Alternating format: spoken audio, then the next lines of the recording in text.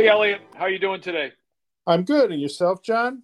Good. I know you have some exciting stuff going on this weekend. Why don't you tell us a little bit about that? Yes, our son and his fiance are getting married on Saturdays. Out of town company is starting to flow in starting this evening and then obviously into the weekend.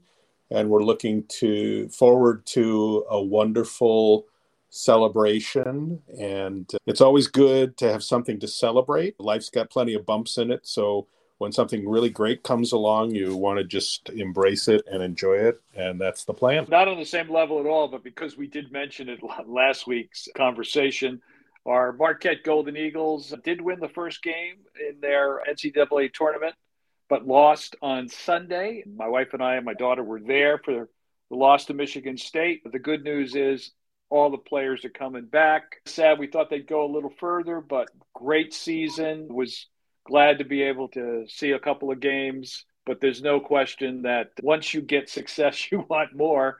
But I have to say, Marquette made us pretty happy this year in terms of the team and the season and all the success they had. Agreed. There's no question that if you're a Golden Eagles fan, this is the season we've been waiting for a number of years. And it was fun while it lasted and fun just to look back on even without going further in the tournament. That's right. So this week, ICIJ, who we've referenced many times before, that great investigative journalist group, published a story earlier this week looking at the antiquities market, an area that we know well through a connection with folks from the Antiquities Coalition and the Financial Crime Task Force.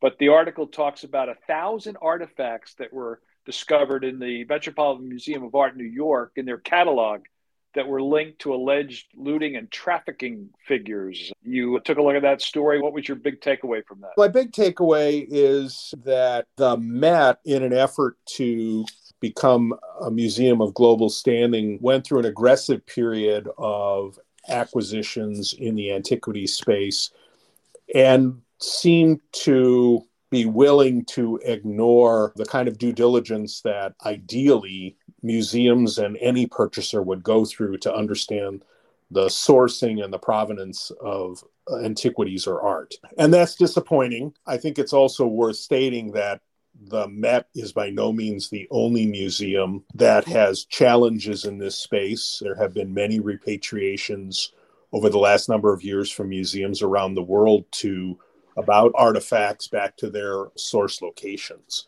Yeah, so you should read the whole article, obviously. And they do have some of the statistics that we've referenced. Besides the 1,000 plus pieces that were previously owned by people who've been indicted or convicted of antiquities crime, they said more than 150 additional items in the Met's antiquities collection passed through ownership of nearly a dozen more people or galleries from whom prosecutors seized stolen ancient works. Again, this is all about what is your process. You're right, obviously, they became much more aggressive in terms of purchasing and collecting. And as Tess Davis, our colleague who's the executive director of the Antiquities Coalition, is quoted in the story as saying, the Met sets the tone for museums around the world. She said, the Met's letting all of these things fall through the cracks. What hope do we have for the rest of the art market? So clearly, Tess and the organization looking at this are very concerned because, again, you have these high-level museums. If it's happening there, why would it not stand to reason it would be happening in all sorts of museums around the world that don't have the resources or the policies, I guess, to some degree, that the Met has? Yes. Another thing that I took away from this article is that a number of the U.S. federal law enforcement agencies have active sections that work on art and theft and trafficking as such a unit. And there is also an art theft team at the FBI. And they view this broadly. So both of those law enforcement organizations are very active in this space and have been involved identifying stolen items and then with State Department support working on repatriation to their places of origin. You mentioned Homeland Security. What's interesting to me on this story is there's an antiquities trafficking unit in Manhattan, the Assistant District Attorney's Office in Manhattan, and it's led by the lawyer by the name of Matthew Bogdanos, who I actually went to high school with. Matthew's unit has worked with Homeland Security, and he's been a leader in this space for many years. He's quoted in the story that said the office is not investigating the Met specifically, but that prominent pieces in the collections that have been swept up in investigations that focus on individual traffickers have showed the source being the Met. So, as you say, the Met's not alone in their struggles, but it's both interesting that there are these other law enforcement entities, both at the state and federal level, that work in this space, but also that obviously the Met is just one primary but pretty high level example here. Someone else says something that I want to reference quickly. Somebody who's an expert on Asian art and antiquities that's quoted in the story says the following, that the antiquities market has been called the largest unregulated market in the world. And then she goes on to say, it's self-regulating, and you don't know what goes on behind closed doors. That's why Congress in the AMLA law has required FinCEN to put a regulation out, a notice of proposed rulemaking on including antiquities dealers, sellers, purchasers, and advisors under the Bank Secrecy Act. We're still awaiting that proposal. It has not happened yet, but because of all these issues that are amplified in this story, that's why Congress agreed in a bipartisan manner to include antiquities under the Bank Secrecy Act. Obviously, we are still waiting those regulations. Yes, it's clearly a serious problem. And it's interesting, many of the pieces come either through disreputable dealers or they come from donations by private collectors who may or may not have done any due diligence in their acquisition. It calls into question, what are museums to do in the future? With all of the capabilities we have today of reproductions and video technologies and things like that, do museums take on a different form at some point in the future where their collections don't have to have originals to be valued as repositories and transmitters of global? Can you and I go to the museum of our choice in the not too distant future and see things that we would have seen the originals in the current environment, but rather than have to acquire those in inappropriate ways, will there be a way to exchange or share images that also help me understand things about places in the world that I've never been and will never travel to without having to traffic the material? And my takeaway is this, having been in the financial space, financial institution space for decades, the early parts of requirements in anti-money laundering to our industry, there was a lot of pushback from financial institutions saying, we're not law enforcement. We don't have, this is not why we exist. We shouldn't have these obligations. That ship has sailed a long time ago, and it's been expanded to obviously precious metal dealers, been expanded to eventually all aspects of real estate, securities.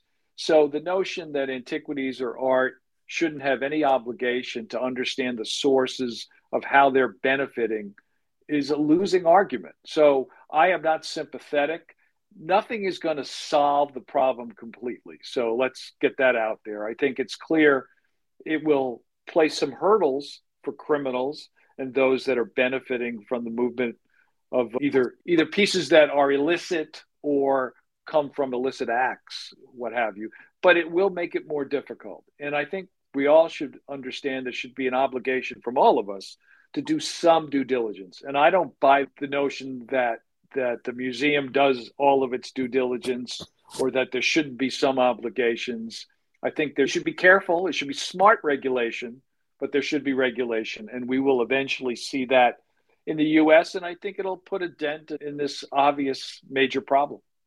Agreed. We have a webinar scheduled the 20th of April, and we're going to talk about tech-enabled managed services. For those of you who are in the operational side of your compliance programs, there are times when you consider using a trusted partner for outsourcing to assist with your review of various alerts or other projects, and you do that through managed services. Now, with the ongoing advancements in technology, coupling that with newer technology is an opportunity for even more assistance. And we're going to talk about that with some of our in-house experts. And again, that's April 20th. And you'll be able to, when you hear this recording, you'll be able to go to our website and to. And John, why don't you do our shameless plug for the partnership forum? So the AML Partnership Forum is going to be held in Washington, D.C., April 26th to the 28th. We just confirmed Catherine Chen, the CEO of Polaris, who will be kicking off the first day. And obviously, Polaris is a great organization that deals with assisting trafficking victims and anti-human trafficking policies and procedures, but also they work very closely and partner both the public and the private sector. So it's a really relevant way to start that program. So go to amlpf.com for more information. We're limiting attendees, so you need to step up and do that. The other thing I'll mention quickly is related to what we just talked about. I interviewed Liz Ficcaro from the Antiquities Coalition a couple of weeks ago. That's an interview on AML Conversations that you can listen to, where she discusses the recent report from FATF regarding the antiquities and art market. So it's consistent with what we've just discussed today. Thanks, Elliot. We will talk next time. And this is John Byrne. We'll see you next week.